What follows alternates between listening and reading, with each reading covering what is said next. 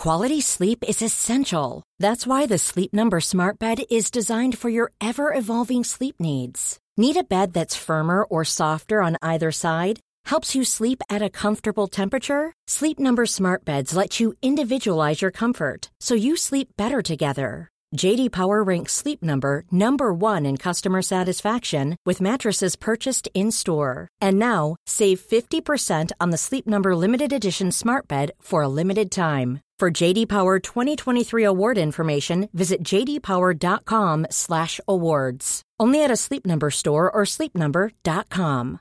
Hey, I'm Ryan Reynolds. At Mint Mobile, we like to do the opposite of what Big Wireless does. They charge you a lot. We charge you a little. So naturally, when they announced they'd be raising their prices due to inflation, we decided to deflate our prices due to not hating you. That's right. We're cutting the price of Mint Unlimited from $30 a month to just $15 a month. Give it a try at mintmobile.com/switch. $45 up front for 3 months plus taxes and fees. Promo rate for new customers for limited time. Unlimited more than 40 gigabytes per month. Slows full terms at mintmobile.com.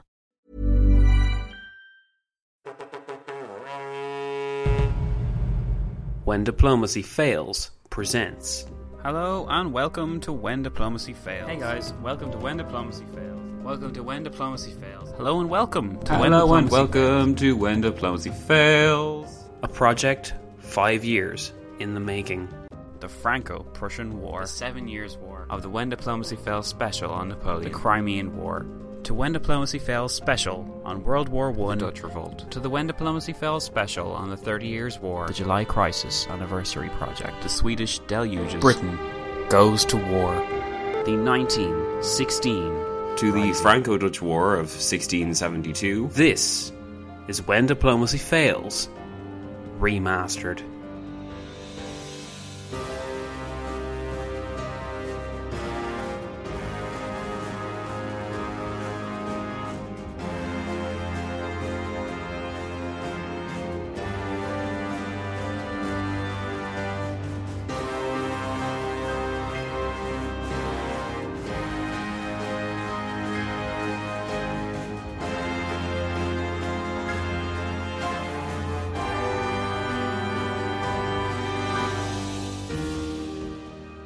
This is the first part of When Diplomacy Fails remastered look at the wars against the French, which originally aired as a 3-part special from the 25th of July to the 5th of August 2012.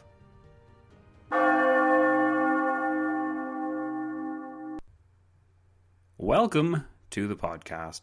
So ever since I started doing history podcasting, Napoleon Bonaparte was a figure who always profoundly fascinated me, and I know that obviously I'm not alone in that. Coming as he did at the turn of the century, and representing in many ways the crossroads between the old world and bringing it into the next, the wars which Napoleon took part in and eventually embodied were the centrepiece of a long struggle for supremacy in Europe and the wider world. Never before had ideology, technology and warfare been so condensed and focused into such a brutal and constant war. It required vast reserves of money and materials, and it consumed countless lives, all in the name of ideas and ambitions that Napoleon Bonaparte so eloquently captured and apparently achieved. At the high point in his life, Napoleon could claim the mantle of the most successful ruler that France had ever seen. While his exploits and successes forced all enemies to the peace table, even Britain, as Paris insulated itself behind petrified rivals, defeated after years of bitter war, and French borders were pushed further than ever imagined possible. For all his success in the war, and for his idealism in fulfilling the promises of the revolution, Napoleon overstepped the mark in so many ways. He pushed the borders of France too far, and he defeated his enemies too completely, which ensured that he became feared and loathed by his rivals rather than begrudgingly accepted. Perhaps only Louis XIV had drawn the ire of so many rivals before, but unlike Louis, Napoleon did not exercise the restraint which would enable France to hold on to its gains during Louis XIV's reign, with the result that by the end of the wars that France had taken part in 1815, the French state was actually smaller than it had been in 1799. This was the price, the Allies said, for holding Europe to ransom and torpedoing the old order of things. The old order had certainly been torpedoed. Equipped with his Code Napoleon and armed with powerful ideas of liberalism, equality and nationalism, Napoleon's agents swarmed Europe in their quest to unite the continent behind the revolution's ideas. Ideas like those weren't so easily snuffed out with the French defeat, total as it had been. Within a generation, in 1848, further revolution would upset the European order yet again. By that point, there was no going back. By then, a new Napoleon was positioned to seize the French throne, and a new era of French history spluttered into being. Because of the lure of the Napoleonic story and its centrality to my podcast story, I knew I had to do it justice, but I was merely a podcasting noob and hadn't yet got a handle on how to pace myself with the larger wars, with the result that, when I tried to do this 5 years ago, such learning curves pretty much defeated me. After having convinced myself that I had to do a 3-parter with a talk episode in between, I covered the revolution in 1 hour-long episode, and then crammed everything that I could fit into the second episode about Napoleon in 2 hours. 2 hours! And for the rest of my time as a podcaster, that example stuck out to me as an example of how not to do a special series. When the idea of remastering episodes 1 to 19 came to me, the major reason it did appeal to me was the fact that I'd get the opportunity to redo Napoleon and do the subject justice after so many years of podcasting under my belt. Having learned the lessons which come from throwing oneself headfirst into something like podcasting and seeing what does work and what doesn't, I hope that you will find this remastered take on Napoleon to be a better paced and more digestible take on the era than I originally did.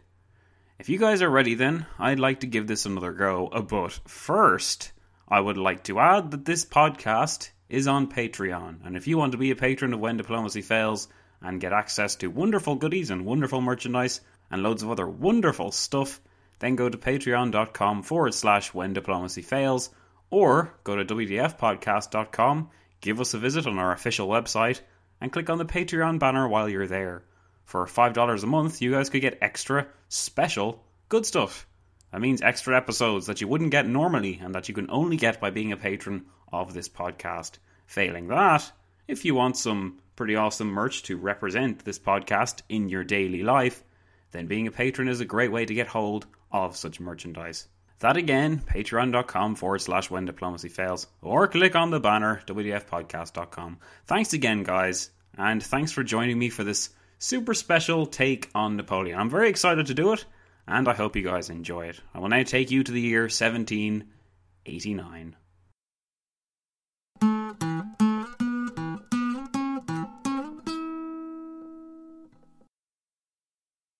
If you wage war, do it energetically and with severity. This is the only way to make it shorter and consequently less inhumane. Napoleon Bonaparte. By May 1789, Louis XVI was in a crisis. Upon coming to power in 1776, he had inherited a state worse than bankrupt following years of mismanagement and ill-advised involvement in American wars. However, instead of implementing the desperately needed reforms which would have spread taxation over the upper classes, and rather than decrease his own lavish spending or apply to any of the available financial institutions for a badly needed loan, Louis chose the easier option of heaping more taxes on the middle and common classes, while ignoring the advice of one of his chief economic advisors, Jacques Necker, to take the necessary steps to save the French economy.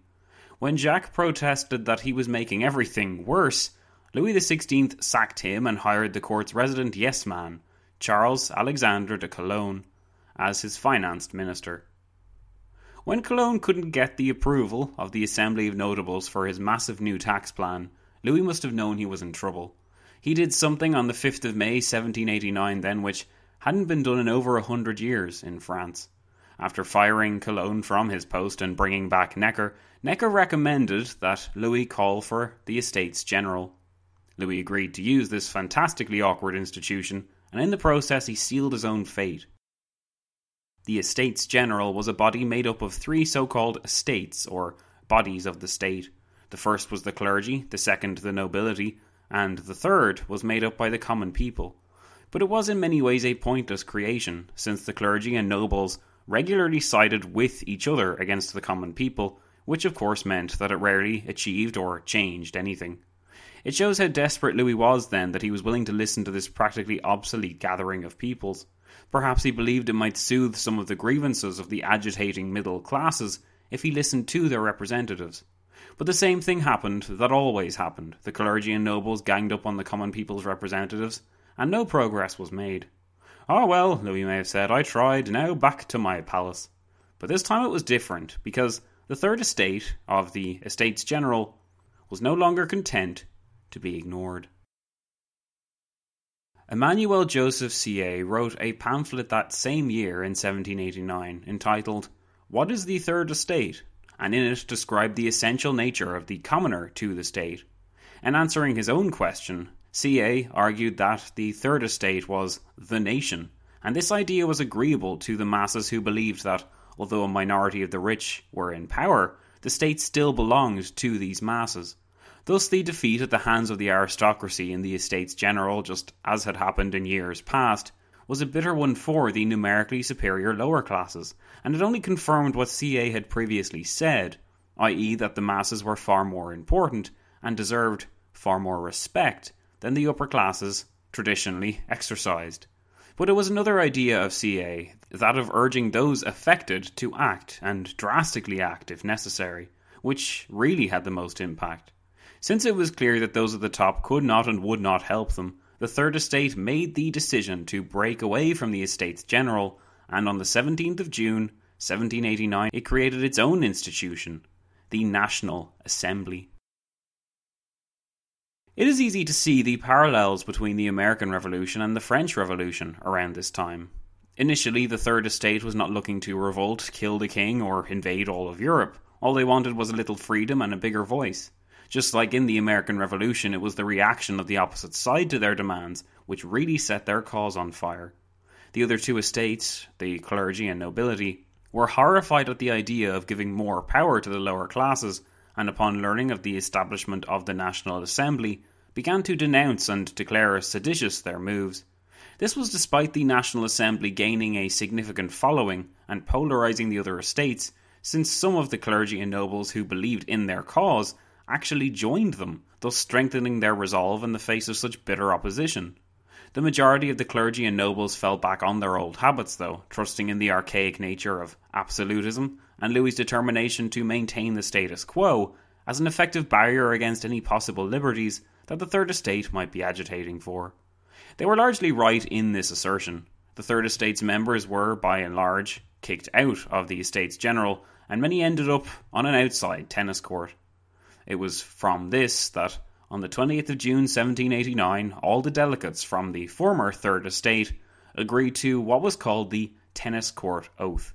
This tied all members of the Third Estate to their cause, and all of them committed themselves to never separate until they had achieved their aims in France. These aims included the creation of a new national constitution. Louis displayed more of his trademark ignorance when he learned of the National Assembly's creation. He attempted to bribe and intimidate the group into dissolving, but it would not succeed. The National Assembly had grown too strong for even the King of France to stop them. He was even forced to recognise their existence, giving partisans throughout France encouragement that with a little bit more pushing, perhaps their desired reforms would finally take place. The radicals soon spread their gospel throughout Paris and the countryside.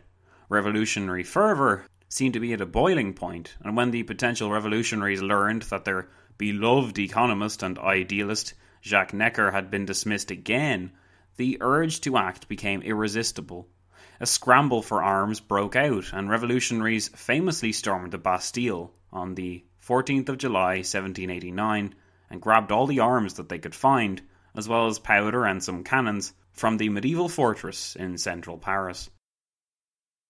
Now armed and of large numbers, the revolutionaries capitalised on the unpreparedness of their adversaries and began to coerce others to join with them. As more arms were secured, prisons were raided for weapons, and Louis pondered at what to do. At this time, the Marquis de Lafayette, a sympathetic nobleman, was creating a new institution to guard the aims of the National Assembly, and this was called the French National Guard. Soldiers had come in from around the country to Paris, some of them mercenaries, and this fueled a fear that the revolutionaries held, which was that Louis would attempt to force them to stand down. While the revolutionaries, reformists and idealists made waves in Paris, it was out in the countryside where the average peasant was causing havoc. Many had had their passions ignited with the moves made in Paris, and some began to attack and burn down the estates which they had been tied to by contract for all of their lives. In what became known as the Great Fear, one drastic action led to the belief that the only way forward was another drastic action, and revolutionary fever in the streets of Paris and other cities throughout France accelerated the process. The question as to why Paris was so eager and willing to heed the call to revolt against their masters is a complex one, and I don't want to dwell on it too much here, but I will say this. As an absolute monarch, Louis was expected to steer the country out of its financial crisis, and when he couldn't do that, himself and his wife quickly became the symbol of a monarchy so out of touch with the starving people of France and a major focus for their anger. Louis hadn't done much to endear himself to his people. He wasn't the eternal father figure Louis XIV had been, well, at least he had been in the minds of the French people, and he wasn't the principled monarch which his grandfather Louis XV had been either. He was a womanizing, arrogant and pompous king. Worse, to many in France, he was seen increasingly as a tyrant. The ideas of the Enlightenment, of equality and of brotherhood could no longer be covered up by Louis XVI of France. The French had seen and very much helped America break free of its monarch and establish universal suffrage for all, with notable caveats of course, but with the weighted promises of free speech and freedom of religion, it seemed too appealing a regime to pass up. To some it was the end goal, the natural order of states. I tend to try and avoid broad sweeping statements for obvious reasons, but it is safe to say that by 1789 the majority of the French people were sick of the old ways, the ancien regime. The fact that a body now existed which could represent them, the National Assembly, gave many a French commoner hope that times would finally change. The atmosphere of rebellion was so rife among the French populace, though, that many were willing to fight for that right if necessary, and the size of their cause translated into large militias which overwhelmed anything Louis could realistically produce on short notice. This meant, of course, that Louis was more willing to pacify and appease them for now, at least until he had enough soldiers on hand to put the revolutionaries down. But it was already too late for Louis to retain his authority. Following years of warning signs which Louis and his officials ignored, when the murmurs of revolt came, the situation deteriorated incredibly rapidly in France. By the end of 1789, civil authority had all but vanished, and virtually any noble was seen as the enemy. The clergy were targeted too, in a bloodlust which seemed only satisfied by the appearance of Louis himself in Paris. It was a very different Paris to the one he used to know. Its monarchical authority had been replaced by that of the National Assembly. All positions of power in the city were occupied by the major players of the National Assembly, and Louis was largely at the mercy of the rebels. However, as historian Simon Schama notes in his book, Citizen, a Chronicle of the French Revolution, they were not yet at the stage where killing their monarch was their battle cry. As he noted, the king visited Paris to cries of "Long live the nation and long live the king." He accepted the new tricolour flag and appealed to the revolutionaries for calm. Initially, while the idea of tyrannicide did not appeal to them, it was clear that the spirit of revolution was now central to the French people. They wanted real concrete change, not slight concessions, and the breaking point would be Louis's failure to go far enough. Quality sleep is essential. That's why the Sleep Number Smart Bed is designed for your ever-evolving sleep needs. Need a bed that's firmer or softer on either side? Helps you sleep at a comfortable temperature? Sleep Number Smart Beds let you individualize your comfort, so you sleep better together. J.D. Power ranks Sleep Number number 1 in customer satisfaction with mattresses purchased in-store. And now, save 50% on the Sleep Number Limited Edition Smart Bed for a limited time. For J.D. Power 2023 award information, visit jdpower.com/awards. Only at a Sleep Number store or sleepnumber.com. Hey, I'm Ryan Reynolds. At Mint Mobile, we like to do the opposite of what Big Wireless does. They charge you a lot. We charge you a little. So naturally, when they announced they'd be raising their prices due to inflation, we decided to deflate our prices due to not hating you. That's right. We're cutting the price of Mint Unlimited from $30 a month to just $15 a month. Give it a try at mintmobile.com/switch. $45 up front for 3 months plus taxes and fees. Promo rate for new customers for limited time. Unlimited more than 40 gigabytes per month. Slows full terms at mintmobile.com. Even when we're on a budget, we still deserve nice things. Quince is a place to scoop up stunning high-end goods for 50 to 80% less than similar brands. They have buttery soft cashmere sweaters starting at $50, luxurious Italian leather bags, and so much more. Plus, Quince only works with factories that use safe, ethical, and responsible manufacturing. Get the high-end goods you'll love without the high price tag with Quince. Go to quince.com/style for free shipping and 365-day returns. Indeed, the idea of popular sovereignty spread throughout the countryside so fast that neither Louis nor anyone else could contain it. A fear common among the French people was that foreign powers, egged on by the well-connected nobles who had fled the country, would invade and put them all down. Spurred on by this fear, militias were formed throughout France, and in scenes not dissimilar to that of the American Revolution, arms and gunpowder were secured from the major armories throughout the country. With their security thus intact, the revolutionaries now turned to achieving their goals of creating a constitution, and on the 26th of August 1789, they created what is perhaps the most famous document that France has ever created, the Declaration of the Rights of Man and of the Citizen. This document was actually more like a list of statements than a legal constitutional document, though. It was controlled by the people, who threw out any ideas about an upper house, since the new French government would contain only one house for everyone, which did everything. Additionally, the monarch would only have a suspensive veto, signalling the end of absolutism in France, and the beginning of a constitutional monarchy similar to that of Britain. And then things escalated further, as the national outrage surrounding Louis's slow response, while the state was unravelling and the people were starving, set alight the need for change, and now. In October, the threat from an unruly mob meant that the king had to seek refuge from the French National Guards, the military arm of the revolution, and this finally forced Louis to give legitimacy to the National Assembly. He moved the monarchy to Paris as a sign of good faith, but really because he was forced to, and it seemed as though everything would work out without much more violence. In many ways, the revolutionaries were flying by the seat of their pants, as some could not decide whether a republic or a constitutional monarchy was what they really wanted. It was for this reason that Louis was not immediately done away with, though his power was pretty much non-existent by the time 1789 drew to a close. Louis was to be the mostly powerless figurehead, a status the revolutionaries hoped would satisfy everyone. And as the one-year anniversary of what came to be called Bastille Day on the 14th of July, 1790 was celebrated, revolutionaries began to really set to work creating the nation that they believed France ought to be. During this time, Louis was a reluctant partner who went along with it only because he had no means with which to stop the revolution. However, a plan began to develop in Louis's head, that of foreign intervention. Encouraged by his closest advisors, Louis began to wonder if he could utilise the military aid of his brother-in-law in the Holy Roman Empire, a certain Emperor Leopold II. Louis believed he had to try, and the result was that on the night of the 20th of June, 1791, Louis fled the country in an effort to gain outside help for his reinstatement as absolute monarch.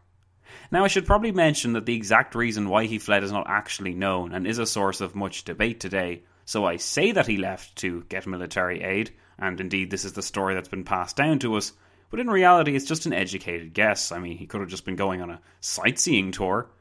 In any case, though, it didn't matter what was his true goal, since he was intercepted trying to escape, and the French people believed they had caught their king red-handed, trying to orchestrate an invasion by foreign powers in order to re-establish his absolute reign.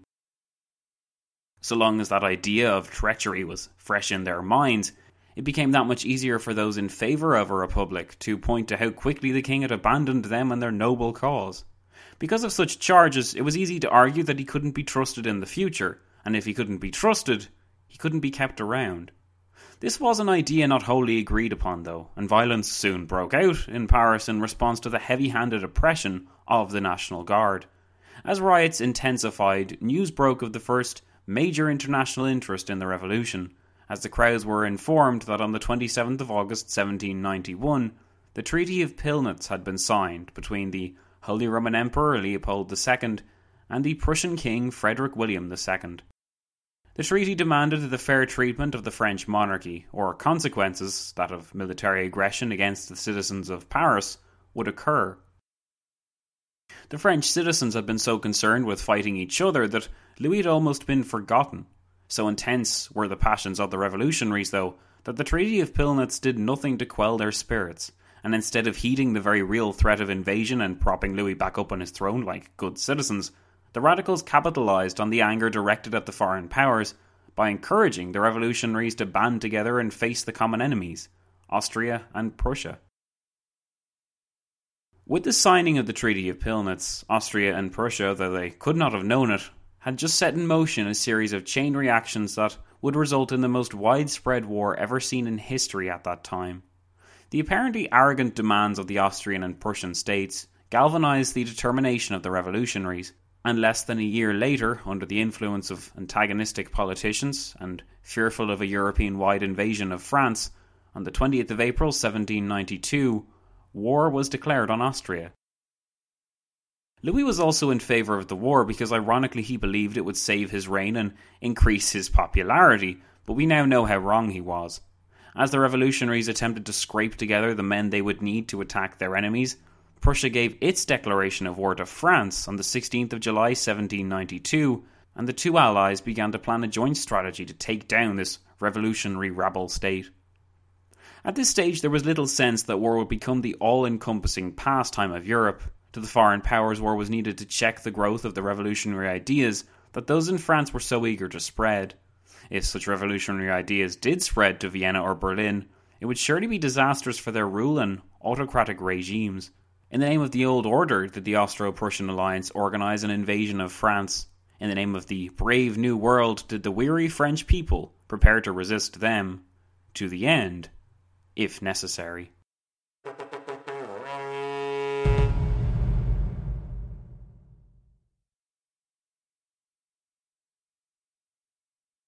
Beset as the French state was by enemies and the threat of invasion, not to mention turmoil at home, offensive goals were within the imagination of the French revolutionary armies.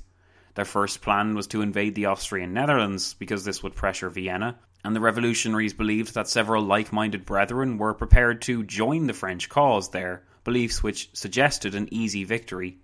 However, the French army was in such a desperate state that it simply wasn't capable of launching any offensives, and there was the additional problem of mass desertions, which plagued the French army in the early stages of the war. There were so many different ideas floating around as to what government the people wanted, and this also affected the army, because the individual soldier was not immune to thinking politically either. Many soldiers mutinied because they didn't want a war, because they didn't want to serve the revolutionary government, or because they hated or disrespected their commanding officers. The result was that the French army folded in the face of a strong Austro-Prussian attack, and the French countryside was left practically undefended, while the German soldiers chased down the fleeing and disorganised French troops. Just when it looked like catastrophe would befall the revolution, the Austro-Prussian representatives made a critical error.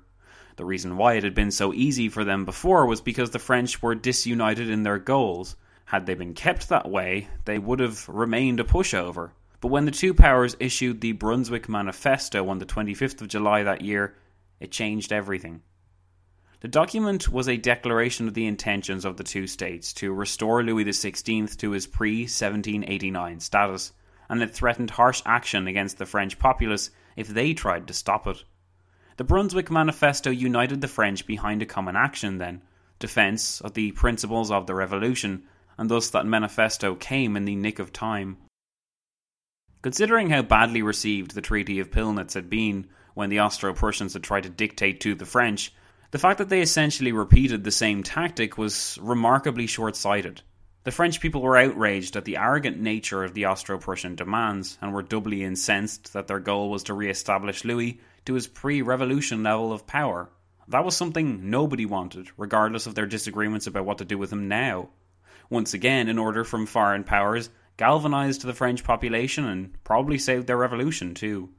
The Austro-Prussian advance was stopped at the Battle of Valmy on the 20th of September 1792, which, though it was really a draw between the two sides, it gave the French such a boost in morale, and it demonstrated to the Prussian forces that war against France would not be as easy as perhaps the Austrians had told them it would be.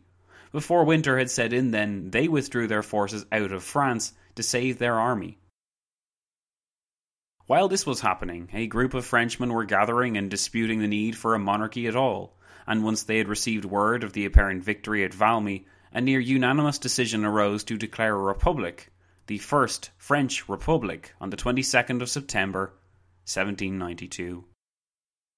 The declaration of the Republic was a reaction to drastic political events which had unfolded in France, all accelerated by the Brunswick Manifesto issued by Austria and Prussia in July of 1792. The document didn't just unite the population against foreign invaders, it also created a panic within Paris that centred on Louis XVI. It was feared that Louis would use his feared and hated elite, Swiss Guards, to attempt to seize power while the city was attempting to fight off an Austro-Prussian advance. This fear was largely unfounded, since Louis's force, no matter how elite they were so numerically inferior to the now armed citizens that the idea of seizing power could never have been put into practice. For the French citizens, fearful of foreign invasion though, the Swiss Guards were yet another foreign enemy protecting a king who would stab them in the back if he got the chance.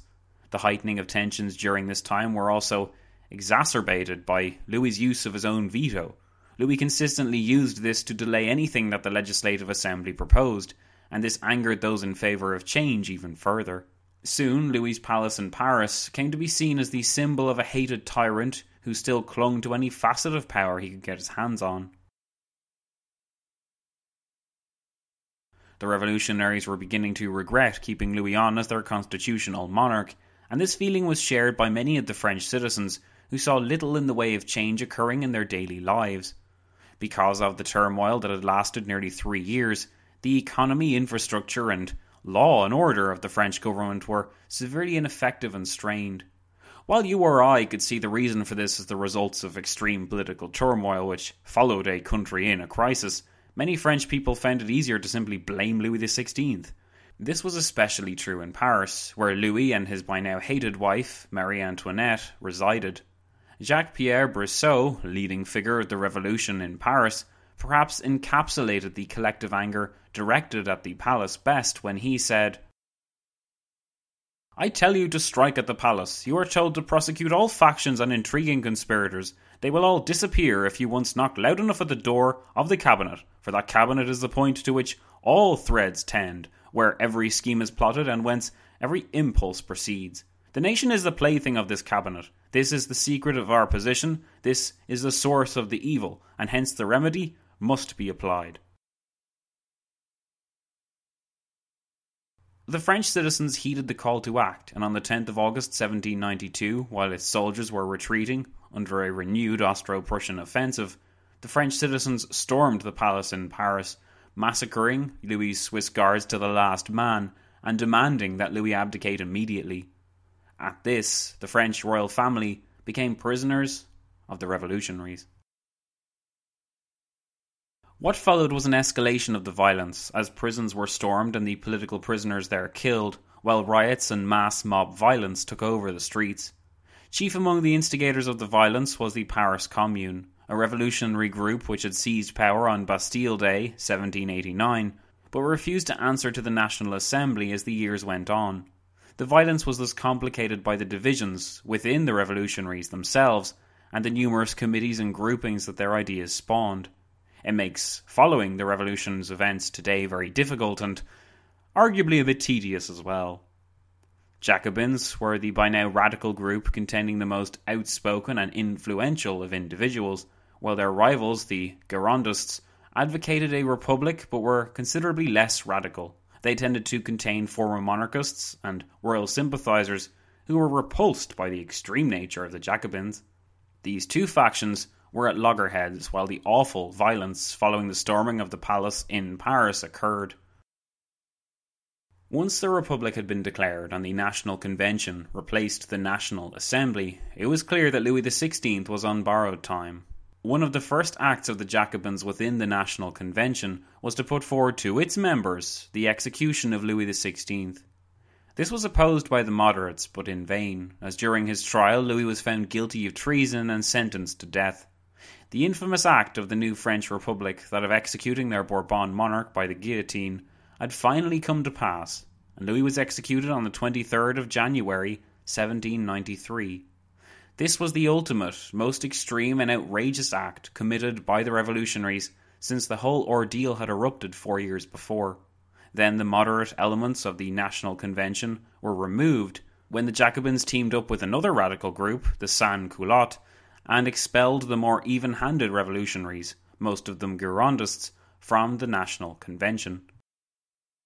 Once the Girondists had been removed, the really extreme extremists within the Jacobins formed their own group led by Maximilien Robespierre, called the Montagnards, or the Mountain, due to their choice of high seats in the National Convention, and these men would hijack the revolution, instigating the reign of terror which would see so many people end their lives under the so-called national razor of the guillotine.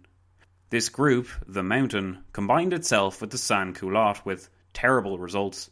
The powerful, extremist faction was composed primarily of former farmers, peasants and other lower-class workers, and by channeling the varied frustrations and passions of these groups, the so-called Great Terror came about. The positive result was that political turmoil ended for a time due to the sheer fear which the extremists had instilled in their countrymen, and the old chaos was replaced with a government body dubiously named the Committee for Public Safety.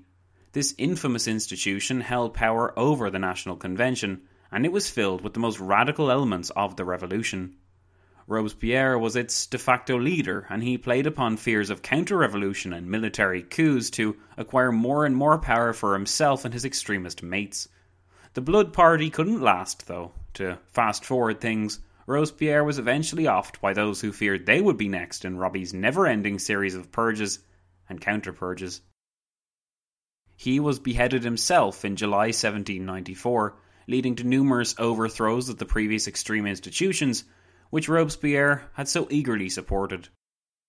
This was the so-called Thermidorian reaction, and it ended the most radical era of the French Revolution. Soon Jacobin clubs were closed, and freedom of speech and worship was finally implemented. It had taken 5 years and a lot of fast-forwarding for us, but as autumn 1794 dawned, it seemed like the revolutionaries had finally got the revolution right. In the next episode, we'll examine what the rest of Europe thought of the French transition into varying degrees of political and economic chaos, and more critically, what they planned to do about it.